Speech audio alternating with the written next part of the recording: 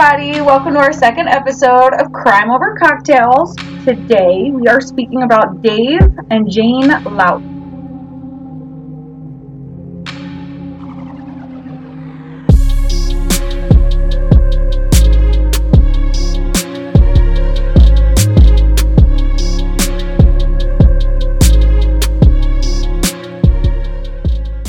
So Dave Laut and Jane Laut were from Oxnard, California. It was a farm town and a beach community. Both families were big into farming. Both fathers were farmers. Dave Laut grew up with his younger brother, Don. Fitness had been ingrained in them by their father for their whole life since they were children. Don even notes that he had his first taste of milk was protein powder. Like, that's how much fitness meant to his father. Like, they were just... Fitness was a priority. It was their life. Is that even, okay for children? I don't know. I would think not, but I read articles before of, some young kids who are, decked out in the gym, you know what I mean? For fitness parents. So I don't know how old they were, but he says he remembers his first taste of milk with protein powder. Wow. Very, very important to these men, fitness. Dave, obviously very athletic his whole childhood. He grew up to be an Olympic shot putter. He was nicknamed Superman. He did football, basketball, track he did everything. Field. Yeah, he was just always doing some type of sport. He just loved it. It was just his outlet. It was so important to him. Yeah, well, it sounds like it was important to the whole family. Oh, yeah. He also won a medal in 1979 for the Pan American Games as top shot putter in the country. Yeah, so he was working hard. He finally made it to the Olympics, and in 1984 he won a bronze medal in shot putting. He was known to, made a new move I read in shot putting. I forget what they call it, but he was a big up and coming shot putter. He was a big deal in the Olympics. Oh, maybe he created the spin. I think it was something like that. It was something that no one, Olympic commentators were no one ever saw this before. And so Jane, she was also very into sports. She was the top volleyball player. She was homecoming queen. They became high school sweethearts. And, he was always known as the gentle giant. He was 6'3", very fit, very caring, and they just loved each other ever since high school. Yeah, they were both described as super kind, and they just had a connection. Everyone described them as just the perfect couple, the we want to be like you kind of couple. Every high school has that. Right? It's just they were on a pedestal with everyone else, and she was described to be very beautiful. She was described as shy, but she never put her beauty first. It was never important to her. People always commented on how beautiful she was, but she just focused more on being a kind person, a good person, family values. Many described her as gentle as well, wonderful, fun, very loving. Seemed like they were a really great couple when they met. They had things going for them. Yeah. Like you said, they began dating. They were high school sweethearts, always described as very in love, and in 1980, they married. After that, Don, his brother, he was married to a woman named Rebecca, and Rebecca and Jane became very, very close. Jane would call her all the time. They would hang out. Rebecca was you're my family. They were just super close, and Rebecca always described Dave as putting Jane on a pedestal. He always spoke highly of Jane to them. He said wonderful things about Jane, and they all became very close as couples. They were brothers and sisters, their family. So those couples that do everything together. Yeah, it seemed like everything, their lives were all just, hunky-dory. Dave became the national and world competitor, and after winning the bronze medal, though, his career plummeted. It went down the drain. That sucks. It does suck, because these men and women, they put so much work into this for years and years. That's your identity. That's all you do. That's all you know. It's all, yeah. You have, he had essentially nothing to fall back on. That's just what he was doing his whole life. Sports, athletics, Olympics. And when you go to the Olympics, you think you're gonna, You made it. You made it, yeah. Sport, endorsements, all this stuff. And then just after that, in 1984, it was, taken from him. Well, because it was of a knee injury. Yeah, so he had many knee injuries, and he tried many times after he won the Olympics bronze medal to join the Olympic team again. And just in 1988, they were no. He never was able to join it again. So Don described that feeling that Dave was disappointed, but he knew his career was done in the Olympics, and he described it that Dave was okay with it. Like, he knew that door closed, and he was like, that's fine, I'm gonna get a new career. But to me, hearing that, like, I would think you're taking that pretty well. No, Like, I mean, anybody who's been to the Olympics or they're training, something like that, and something like that happens. like, you're not gonna be like, it's cool. No. Like, we had a good run. Like, No. I can't imagine him being, like, so... I mean, maybe he was, but I just can't imagine putting myself in that situation. If I worked my whole life, got to the Olympics, and then because of knee injuries, it was all taken... Like, I would be a bit salty. Well, that's your identity. That's everything to this man. To the family. That's all you know. 100%. I mean, that I kind of, like, raised an eyebrow. I was like, I would think you though? depression would set Right. Like, something... Like, you would be, like, heartbroken and devastated. Yeah. But supposedly he was like, all right, new career path. So Dave became a high school biology teacher and an athletic director at the high school, and everyone said that he was just amazing at these jobs. You know what's funny though is that saying, to those who can't teach. I mean, he could have. I mean, it's a lot less pressure for sure. So he might have loved that aspect of it, because like training every day, your diet, your fitness routine, your whole life. So he probably, being a teacher and athletic director, he can take a step back, he can breathe. You know, that could have been a nice reprieve for him after all these years of pressure, but I still feel like it seems like he was taking it a bit well. And you would think that's also a blow to your ego. Like, being on the Olympics and winning a bronze medal, like, you're on cloud nine. But he always remained a legend in his family. His brother always, even after the Olympics, called him Superman. He was the Superman of the family. He was still on a higher pedestal with his friends and family. Maybe that helps soften the blow, too, that everyone still... They know of him. They know his accomplishments. Yes. So you're still that person. You still can't perform. That's all. So Dave and Jane struggled, though, to have kids. Like, their lives and careers seemed to be going well, but having a family was very important to Jane. She wanted children. Dave wanted to give her children, but it was never really high on his priority list to have kids. He was just career-driven, focused on the marriage, living his life, but she longed to have children, but they struggled to have them naturally. So in 1999, they adopted a baby boy from South Korea, and they named him Michael. And at that point, they appeared to be a happy and complete family. Picture perfect, white picket fence, perfect family life, and everyone thought everything was going well for them. Until... There's always until August 28th, 2009.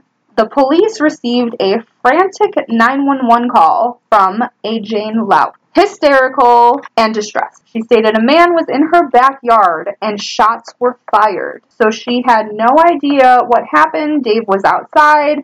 The 911 operator was reported saying for her to not go outside. She needs to stay inside with Michael. Don't wake Michael up. Police are on their way to see what's up outside with Dave. And Dave was already outside. You can't do anything for him, pretty much. So she said Dave told her to go back in the house, and that's when she heard shots fired. So officers were sent to the scene immediately. They were like, there's no sign of an intruder. There's no sign of a prowler. They found Dave Laut shot multiple times. He was face down on the ground in the backyard. Police were like, this doesn't make sense of what you're saying in the 911 call. He had gunshot wounds to his back and the back of his head. So Michael was 10 at this time, and Don came over to stay with him while Jane was taken to the police station to be questioned by police. They interviewed Jane. She said she had no idea who could have done this. She thought there was a prowler. They asked her, did you have anything to do with this? She denied. Did not have anything to do with this. Did not know what happened. I was in the house. I was told to go in the house. That was my instruction, and I followed it. They were kind of like, that really doesn't make sense. So they wanted her to step-by-step go through what happened on this day, what led to these events. Jane's initial story was they had a normal evening for the family. They were all in bed by 10 p.m.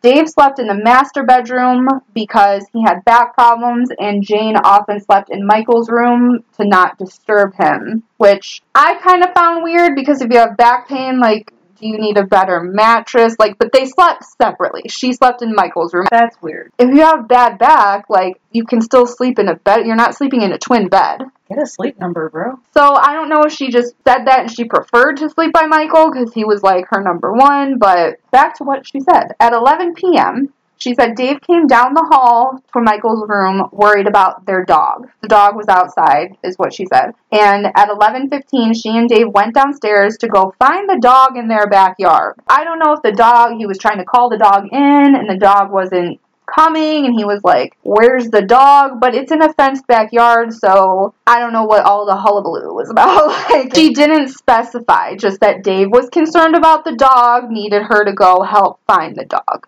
So they got this red flashlight, took this flashlight to look for the dog. Now, I would like to note in here at this point, while she's being interviewed, I listened to the interview tapes with the police officers. Very, very soft-spoken. She's very timid. She talked very, very quietly. It was just odd. Like, she was just so, I don't even know the word to describe it. She was just very timid and very soft-spoken and very just the tone of her voice was just... Is that what you would think when your husband was just gunned down? Yeah, it seemed like, it was just odd. Like, she was just very introverted and quiet about it. Like, I even oftentimes with the volume high up, like, had trouble deciphering what she was saying because she was speaking that softly. And obviously you're going to be scared. You're being interviewed by police. Your husband's just gunned down. Like... Right. I'm sure there's a lot of shock. But, I don't know. It was just... I just remember listening to it and noting that. And, like, she said she thought she saw a large shadow near Dave. And the police officers asked her, where were you standing at this time? So she said she was 4 or 5 feet behind Dave when he said, quote, get your ass in the house. So she did. She followed instructions. She closed the patio door, left him outside. Then she said she heard 3 shots. The police asked her to describe those shots, and she said, pop, pop, pop. Just like that. Pop, pop, pop. Quick, one after another. 111. 111. Detectives questioned her, saying, are you sure it wasn't pop, hesitation, pop, hesitation, pop? It was 1, 2, 3. And Jane confirmed it was quick pops, and she even went on the counter. She said, pop, pop, pop. Like, she made the noise with her hand. It was quick. They kind of thought that didn't add up. In the meantime, notified of Dave's death. So Don was in shock. Everyone's in shock. This, like, local legend is gunned down. And nobody at this point had suspected Jane outright. So they're just, she's a grieving widow. They're coming to her aid. And a few days later, Dave's friends had a candlelit vigil to honor him in the local community. So many people came, people from the school, family, friends, everyone went there to grieve. However, later on, the police noted suspicious behavior from Miss Jane Laut. They said, this is the police's narrative, let's remember. The police were interviewing Jane at the house. They said that she went into the laundry room and tried to keep one officer out of the laundry room, and he noted that she tried to close the door with her inside the laundry room, keeping him out of the laundry room. She didn't want him to go in the laundry room, which I feel like, how do you do that in a police interview? Like, you're trying to close police, like, that seems a little far-fetched to me. That's a no-go. Like, how do you... They're not gonna allow that. No, right. So, like, as a police officer's noting this, like, oh, she tried to keep me out of the laundry room, I'm thinking the same thing. Like, you're not gonna be like, oh, she just doesn't want me to go there. Oh, okay, coolies. Like, why don't you want me in there? Right? No, they would be, like, banging on the door, like, yes, ma'am. Come out. First of all, come out. Your husband just died. Why are you locking yourself in a laundry room? Weird. Suspicious indeed. Super weird. She was wearing pajamas when they came to the scene. When they arrived, she was in her pajama set. In the laundry room, when supposedly she finally came out, they found her jeans rolled up in a towel with her shirt, and they were between the washer and the dryer. So it looked like they were kind of pushed in there. Was she going in there to shove jeans between the washer and dryer? Just seemed like their narrative seemed kind of weird to me. Like, I didn't see pictures of the laundry room. They could have been farther apart. Maybe there was, like, a laundry basket in between. I don't know the setup, but normal setups, I feel like they're closer. They also noted that when they began... So when you're involved in a crime with a gunshot, your hands... People at the scene need to be tested for gunshot residue. So when they started getting the gunshot residue test ready, one of the police officers said she went into the bathroom and they stated they didn't know if Jane washed her hands or wiped them on a towel before coming back to the table to have the test administered. Now for me, again, suspicious, but also as a police officer, you don't know if she washed her hands or wiped them on a towel. Did you or did you not hear the water turn on? Usually in a case like that, I would imagine either A, you're not allowed to shut the door. For the most part, they're going to either call in a female officer. Right, to watch. Right. Or you're going to wait to pee. Correct. Until we do this on your hands. Correct. Still, I don't know if she washed her hands or wiped her hands on a towel. Like, that seems suspicious. If you didn't see her, like, where are you getting wash your hands or wipe your hand on a towel? Did you hear the faucet go on? Did you not? You should be able to hear clearly. Right, like, it just seems super, like, holes were missing, like, you, to me, like, made that up. You either hear the faucet turn on or you don't, and then to describe, oh, she wiped her hands on a towel, did you see that with your eyes? To me, this whole crime scene was hot mess. Oh, God.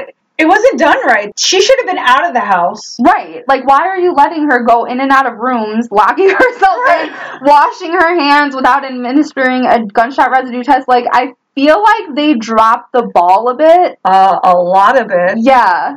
Usually they'll take you. Right. Right then, right there, put you in the car, take you to their freaking headquarters, whatever. Do your investigation. Right. That's just crazy to me. That they're letting her walk around the house all willy-nilly. Right. Like, yeah, like, the police story is just kind of all over the place, and to me, not really believable on how you should have handled it. Like, it just seems like you're trying to, like... The scene was contaminated. Correct. For the most part. Yeah, it was just not good. You didn't do your due diligence, I feel like. No. So, weird. They go on to say, before leaving the home, right, the lead detective was taking a peek around the house, and something spoke to him to look in this beautiful grandfather clock they have. When I read the story, and I know about the grandfather clock, I was just like, holy crap. I mean, they really do go into every nook and cranny. Oh, yeah, you have to. So, in the grandfather clock, he opened it and found the gun. Well, I'm sure they were like, is this the murder? Well, because who keeps a gun in your clock? But then this further went to the narrative that Jane's story to them didn't add up. Because if you're an intruder or prowler outside, you shoot Dave outside, how did you get in the house and put this gun in a grandfather clock, unseen, get out of the house, and walk away? My thing is, for all the crime shows that I've watched, and we all know, that's a lot. Nobody attacks you in the backyard. You're in the front yard. Their instincts were initially, like, clearly Jane either did it or had something to do with it. Needless to say, the intruder theory, the prowler theory, thrown out the window. They shifted their focus 100% to Jane. The clothes in the laundry room tested it for gunshot residue. The jeans, the folded up jeans, the towel, the shirt.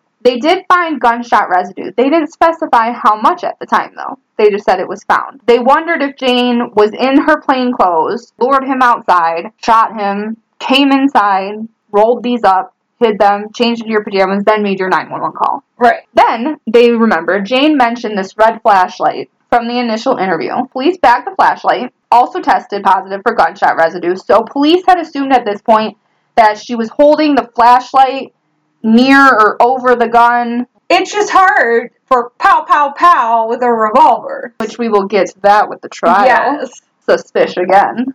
Furthermore, with the investigators' theory and storyline, they found that Dave was shot a total of 6 times. So, they said shot 1 was fired from several feet away, which would make sense because Jane even said she was 4 or 5 feet away from Dave when they went outside. This shot grazed his head, and they said pieces of scalp deposits were found on the garbage can. The bullet eventually hit the wall near where he was standing, and this shot, they said, brought him to his knee. Shots 2 and 3 were at close range to his face. 1 was through his cheekbone. They said that it went down the side of the yard, nixed the fence, and they found this bullet on the sidewalk. Shots 4, 5, and 6 hit him in the upper arm, back, and the back of Dave's head. The final shot, number 6, was to the back of his head, and that was the kill shot. They found the bullets that killed Dave outside, and it did match with the gun found in the grandfather clock. So they now knew 100% without any uncertainty this was the murder weapon. The ballistics test. Yes, ballistics were everything. Mm-hmm. So everything matched. The family found out at this point that they're interested in Jane. So now at this point, Don and Rebecca, so Dave's brother and sister-in-law, now they're going back and saying, you know what, I'm thinking back, certain times, like, Jane said suspicious things. She might not have been, like, the Susie homemaker we all thought, which, okay, like, I know when people die, you're gonna look back at certain things, especially if the wife is on suspicion of your brother-in-law's murder. I get that. But I feel like you kind of flipped the script a little bit. Like, you had nothing but shining words to say about them as a couple, and Jane, I loved her like a sister, blah, blah, blah. And now you're like, you know what? No, she could have totally killed him. Right, but I don't know how common that is? That's like all the time. People are not always who you think they are. I think they probably didn't make that decision until they heard more of the fact. I mean, I don't know. Like, Rebecca said initially, she's like, some stories didn't add up. So, okay, so this is where it kind of gets weird of, like, suspicions on Jane and her stories in the past. So, Rebecca said that she had some stories of things that happened to her that didn't add up. And at the time, she kind of dismissed it. She was like, whatever, you're like my sister, weird, but we're going to overlook it, right? So these stories that she remembered, she said Jane told her that two men put a knife to her throat and demanded money. Broad daylight, like by her car. Rebecca asked her if she yelled, did you call the police? Did you make a report? Like, what happened? And Jane just said, no, I just came home. So, people have a knife to your throat, they're asking for things, you give them nothing. And give them nothing, and they're like, cool, gotta go. Cool, thanks for trying, I'm gonna try another dog. Like, you're good to go home. No. No. So, she's like, clearly Jane has a history of lying. So, another claim that Jane said to Rebecca was that she would find threatening notes on her car. So when she would tell Don and Rebecca this, they were like, what kind of notes? What did they say? Were they handwritten? What are the details? Right, did you keep them? Did you file a report? Did you call police? Who did you tell? And she kind of just, like, brushed it off and, like, changed the subject. Like, she wouldn't ever go into detail about said notes. Did they exist, first of all? If they did, again, like you said, did you keep them? What happened to them? Did you just say, oh, this is threatening and I'm going to throw it away? Like, me as a female, I would be terrified if I got threatening notes on my car. But I would keep them. I would file a report. I would take pictures of them. Right. Contact police. Yeah. She just kind of was like, matter of fact, like, I found these, and when she was questioned, she was just like, pish posh. Nothing really detailed. So now Rebecca is starting to think, what's Jane's deal? Like, it's just kind of odd. Don said he always felt that the family dynamic seemed off. Don stated, quote, it seemed like Jane was the parent, Michael was the child, and Dave was in the way, end quote. Don and Rebecca, looking back, felt like Jane was pushing Dave away, and that put a lot of stress on their marriage, as naturally it would. You're together 20-something years, and now Dave doesn't feel like a priority. He feels like she's being distant, so their marriage was very stressed at this time. So Jane called Rebecca often to vent about Dave, or about things that she didn't like about Dave, or what he was doing. So I guess she had a lot of issues with Dave that Rebecca's now remembering. Yeah, but these stories that she's coming up with, if you ask me, to me, she's setting up an alibi. Oh, people are leaving notes on my car. Oh, people are following me. Oh, and they must have been the one that broke into my backyard. And you know what, though? What? I feel like when we get into later on into her actual real story, I have a theory about these weird stories. Oh, cannot wait to hear that. Right? So, in February 2010, Jane was arrested and she was charged with first-degree murder because police felt they had all the evidence they needed against her to charge her and get her a conviction. Police felt that Jane executed him from the jump, that she lured him outside, executed him, then went to hide the evidence, lie about the story, and hid the gun. So police are like, she's our woman from the jump. Like, they just had this whole story. So she hired a defense attorney to help her with the case. When her friends started being interviewed, they thought back in detail about their relationship. So a neighbor from across the street was interviewed, and she felt that Jane was very, very controlled by Dave. She remembers oftentimes you would see Jane outside pulling weeds, cleaning the gutters, doing all the grunt work, washing Dave's truck. And Dave did nothing to help her. He would just stand there and watch her. Wouldn't ever lift a finger. She was like, that's kind of weird that you're having her do all this stuff when you're literally outside. It's not like you're at home, you're working, or whatever. You're standing there watching her, almost like it was like a punishment. And she noted that her behavior was nervous and described her as, quote, a scared little rabbit. So then a close friend of hers also said she was worried about what was actually going down in the Laut house. And she also described her as another type of animal and, quote, described her as a scared cat.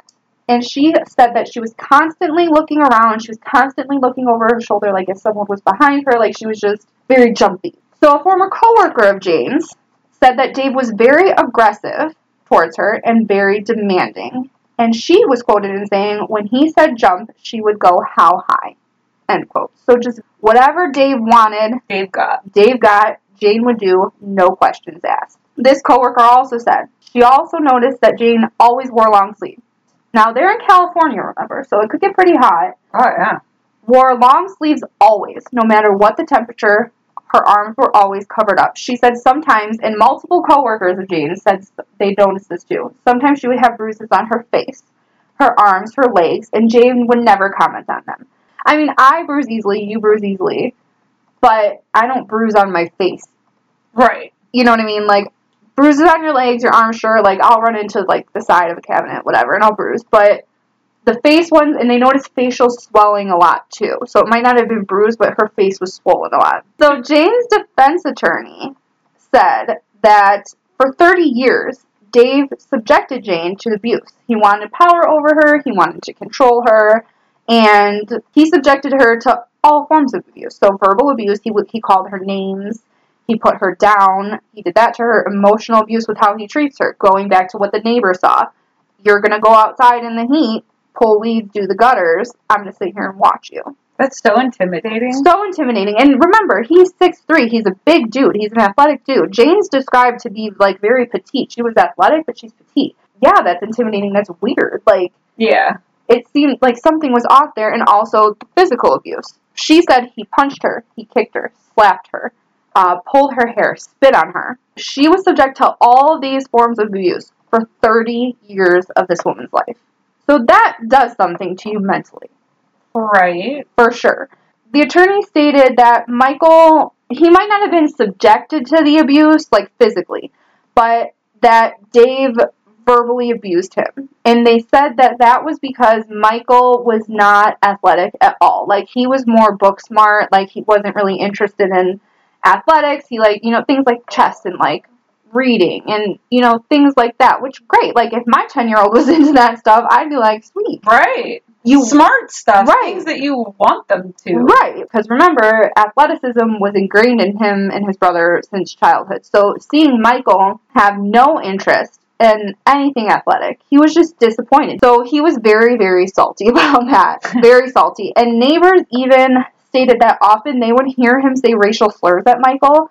Not going to obviously say what they were, use your imagination, but they saw him yelling at him in the street about how he couldn't ride a bike, or he wasn't learning fast enough to ride a bike, and that he can't catch a football, he can't play baseball. It's just things like that neighbors noticed that, like, you're not treating your son well. So no one ever said he laid a hand on him, but clearly, to a child, you're not being nice to him mentally, emotionally. It might not be physical abuse, but that's mental and emotional. Yeah, exactly. So her attorney stated that she covered up his abuse and injuries in fear of what she would do to the people that Jane loved, including Michael. So she was afraid of what he would do eventually if she didn't cover for him on all these things. So she kind of kept quiet about everything. They did say, I did read though, which this also...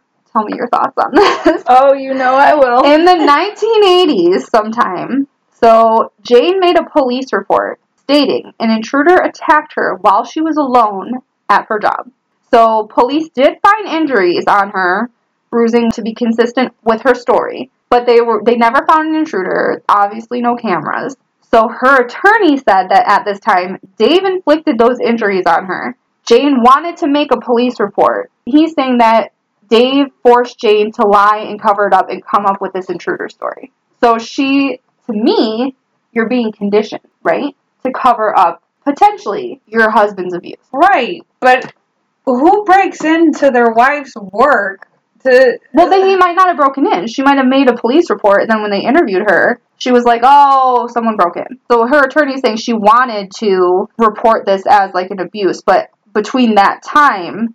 he got to her after she made that phone call and was interviewed and was like, no, covered up. This was an intruder at your work. This is how you got these bruising. So who knows? Was it an intruder? Was it Dave?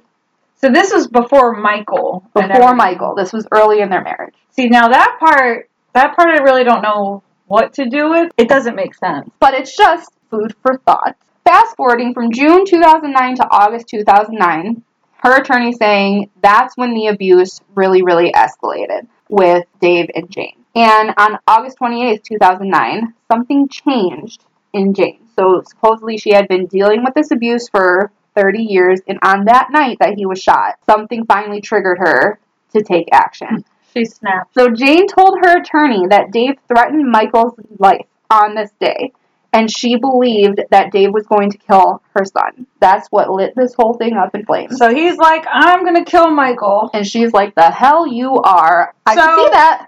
I can see that as well. Yes. But the man is walking away from you in the backyard. He's not hurting anybody at that time. But you're scared. You're abused for 30 years. You're scared of this man. You're protecting your baby. I get that. He was facing the other way. Yes, I'll be honest. I feel like I can't obviously explain off why a man was found face down with shots in your back and the back of your head. Because clearly you're not facing her, like you said, right. If it's in your back. You're not turning away at her. You're not going at Michael. So Jane's story, though. Jane finally tells the truth to her attorney. Jane says that she took Michael to the beach this day on August 28th, 2009. And they were home late, and he was pissed off. Screaming, yelling, he was saying things like, nobody respects me, nobody cares about me. Jane, knowing he does this behavior at times, put Michael to bed, took care of Michael. She changed into her pajamas, she says, and waited for Dave to calm down. She was kind of hiding out in Michael's room, like she often does, and he did not calm down. Dave was stewing around the house, stewing in their bedroom, and around 10:30 or 11, Jane said Dave came out of the bedroom, and Jane saw that he was holding the gun. He had the gun in his hand. So Dave continued to talk about Michael, saying that they both don't respect him, and he was also just being erratic. He's coming at her. She's near Michael's room, so she runs downstairs, and at this time downstairs, Jane was thrown against a wall by Dave. And at this point, you're thrown against a wall, you kind of sink down to the floor. So she does like a backwards crab walk, she said, to the back door. And that's when she goes out on the patio. And naturally, he followed her out. She was trying to get him out to de-escalate. She's backwards crab walking, being like, calm down. Like, what are you doing? Like this, relax. And this is at the point where outside, she said Dave tripped. She tried to grab the gun. They struggle. And Jane eventually gets the gun. And that's when she said that she emptied it in him. This is when she runs back in the house, places the gun in the grandfather clock, calls 911. Her attorney is saying at this point she doesn't know he's dead. Like, she just knows that he's down, he's on the ground. She doesn't know if she hit him, how many times, she has no idea. She in her head is thinking that he's going to get up and attack her and Michael. And her attorney states that she lied about the story because, like I said earlier, this was a conditioned response to cover for Dave. He's dead, and she's still like covering for Dave's abusive behavior by saying, no, actually there was an intruder, the intruder shot him. Her attorney stating that when police discovered that she lied about the intruder, that this is at the point where they made up their mind about Jane right there, and that they're going to form a narrative and not form the evidence, but form the stories about the evidence around their narrative of, like, she did this from a malicious intent. I mean, anytime a story changes like that, you kind of have to. You know what I mean? But you also have to, like, hear her side, though. I mean, I get she wasn't saying her side at the beginning, but... I'm sorry, if that's legit, and I'm saving my child, and I'm doing all that, that will be my first story out of my mouth. 30 years of abuse and conditioning to cover him in his abuse. Like, at that point, you have no self-esteem. You're not yourself. You're just trying to please this man to not get your ass beat. You know what I mean? Like, I don't know. I just see so many holes in this. So he's threatening the kid, but now you're in the backyard. Obviously, she wants to take him away from the room. If he's coming to the room with a gun, if someone's coming to your son's room with a gun, you're not going to stay there with Michael. You're going to distract and get them far the hell away from your kid. I mean, she was terrified. She was just thinking that that's the best option to try to get him away from Michael. You think she's innocent. You think it's no, self-defense. right. I know clearly you shot him. I do not. I think this was calculated. And she also found out he was researching divorce several weeks before. I don't know. You can't get in the mindset of these people. Everyone reacts to the abuses differently, Oh, absolutely. Like, I don't think personally, I know you do, I don't think personally that's what it was for her. I don't think that. And, okay, so the testing was weird, which this is where it gets suspect for me with the police story, because after getting details about the testing, so they did find, like we said earlier, the jeans and the shirt rolled up in the towel, suspiciously, in the laundry room, did have gunshot residue, but they never said how much, right? So her attorney found out that they didn't even test her pajamas. And that's what she was found in when they came to the house. She was in her pajamas. When he read the police report and the gunshot residue test, on the clothes that was found in the laundry room was trace amounts of gunshot residue. So if you murdered somebody and shot your gun 6 times, you're going to have more than trace amounts on your clothes, period. So he decided to test the pajamas covered in gunshot residue. That does support her story that she's sleeping. He came, whatever happened outside, and pop, pop, pop. That's a big piece to be wrong on with the clothes. As the police said that Jane was getting up to wash her hands and or wipe her hands on a towel in the bathroom, the attorney said that never happened and that the police were covering up a major mistake. They lost the gunshot residue sample test that they did on her hands. Stop it. Lost it. Couldn't find it. They don't have the sample. They don't have the results. They lost the freaking sample. So he's saying they made it up to cover their asses. But if it's on your clothes, you know it had to be on your hands. Correct, but it's not a question of if it's on her hands or not. It's a question of which clothes it was found on and why. Because if the gunshot residue was found 100% covered on the clothes in the laundry room, then that supports their theory of she did it with those clothes on, hid the clothes, washed her hands, changed her clothes, called 911. Meaning she probably never even went to bed. That whole story. Right, her whole story's nixed. But if it's found on her hands in the pajamas, which they never cared to test, that supports her self-defense theory that we got home, we changed, he was in a pissy-ass mood, I went to sleep with my son, I tried to get him the hell out of Dodge, I'm in my pajamas shooting my husband.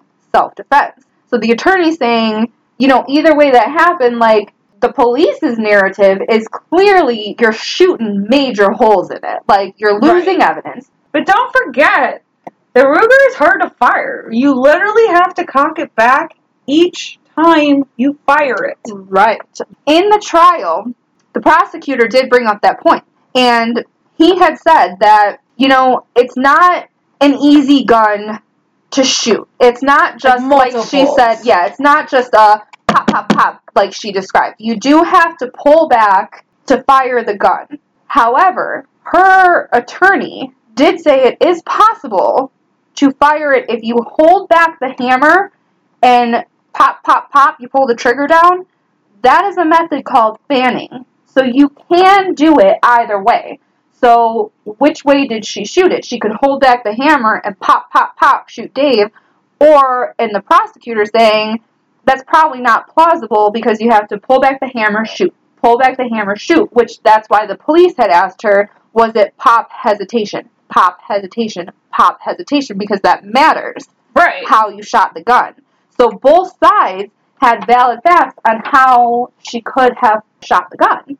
What I would do, personally, is I would see, does she go to a gun range? Do they have something outside? Right, which they never, I mean, I don't know if she did, but I never saw anything like she was an avid shooter. That's something you see. But you're also at close range, though, at that point. One shot was fired from 5 feet away. He was knocked down, and then she, kept going. Which, if you're scared, you're gonna keep going. You're not just gonna graze a pinky and be like, alright, we're straight. You calm now, Dave? Do you have to empty all 6 rounds? I feel like if you're terrified, yeah, you do. The bullet trajectory, though, her attorney says that, he interviewed many experts on this. And how the police stated that the bullet went into Dave's head, that first bullet that grazed his head, was at a 90-degree angle and hit the wall and deposited the scalp matter on the garbage cans.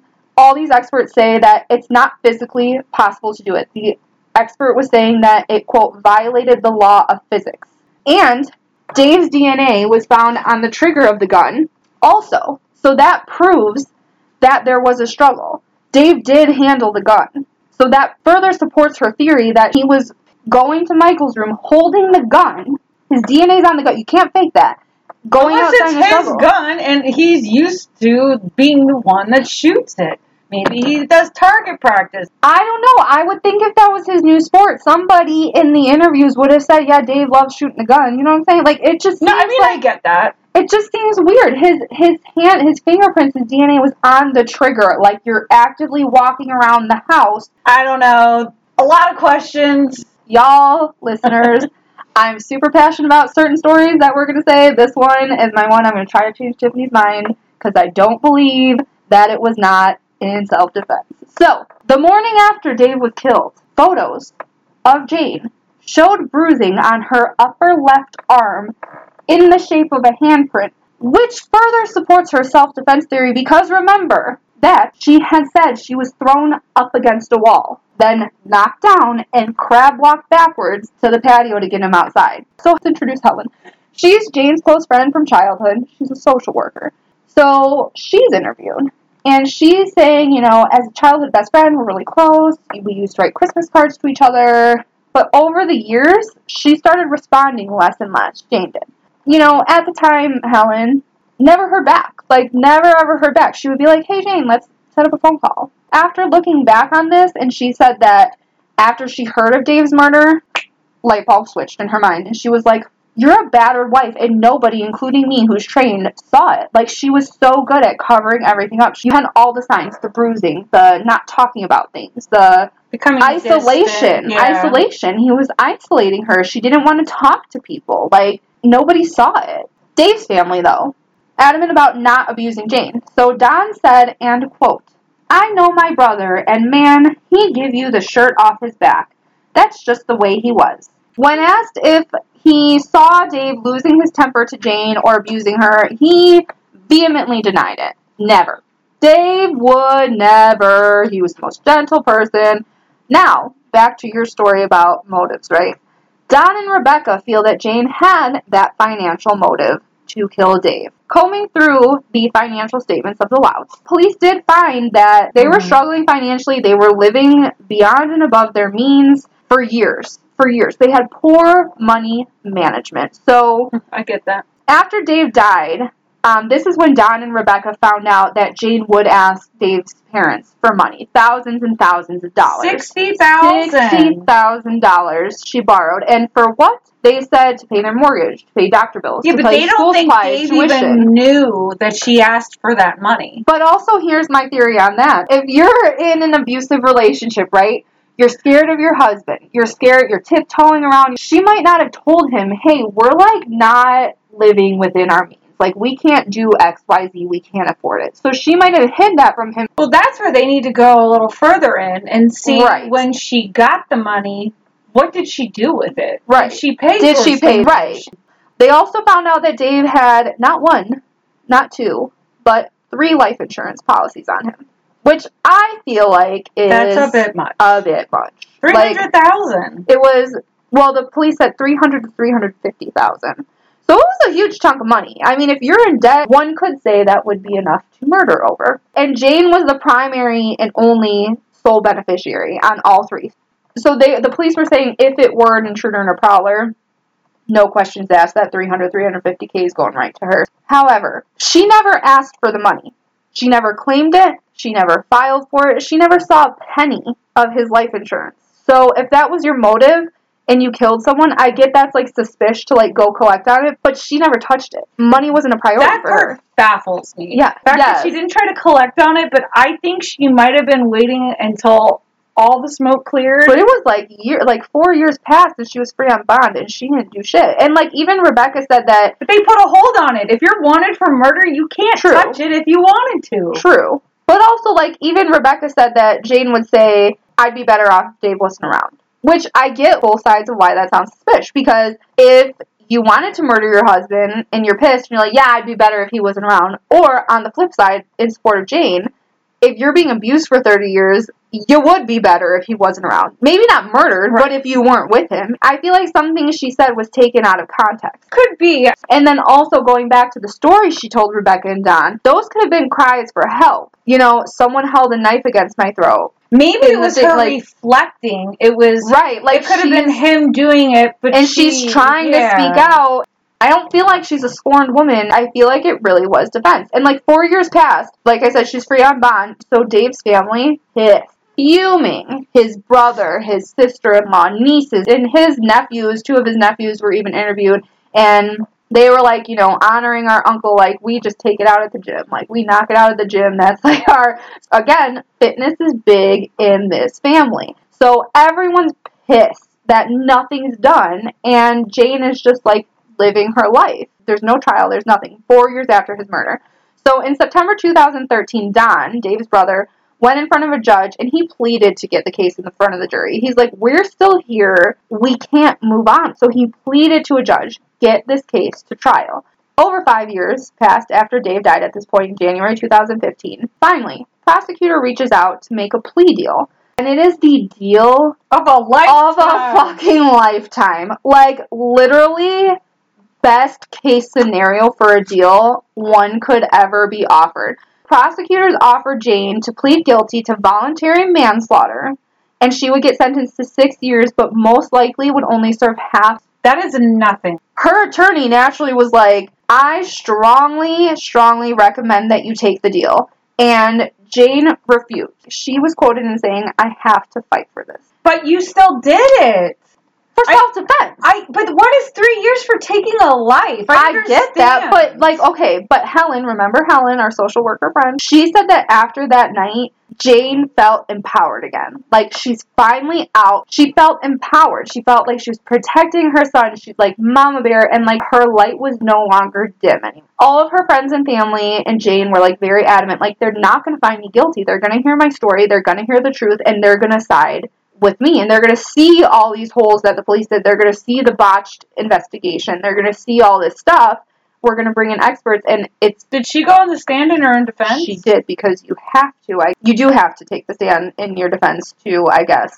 I forget what the attorney said, but yes, she did take the stand. Well, people who don't, you just look guilty. I mean, yeah. I understand, obviously, you're going to be under scrutiny on both halves. Right, and she wanted to. She wanted to tell her story. So, finally, 6 years after Dave's death and murder, in January 2016, the trial finally started. The prosecutor obviously pled that Jane was calculated in executing Dave, and Jane's attorney pleaded that she was an abused woman for over 3 decades. Which one's the truth? So, Jane did take the stand. She told her story, told it very, very eloquently, told facts, told all the stuff, told the story of being late from the beach. So the jury heard everything, both sides. And her attorney stated, quote, I think she could live with the fact that he could kill her.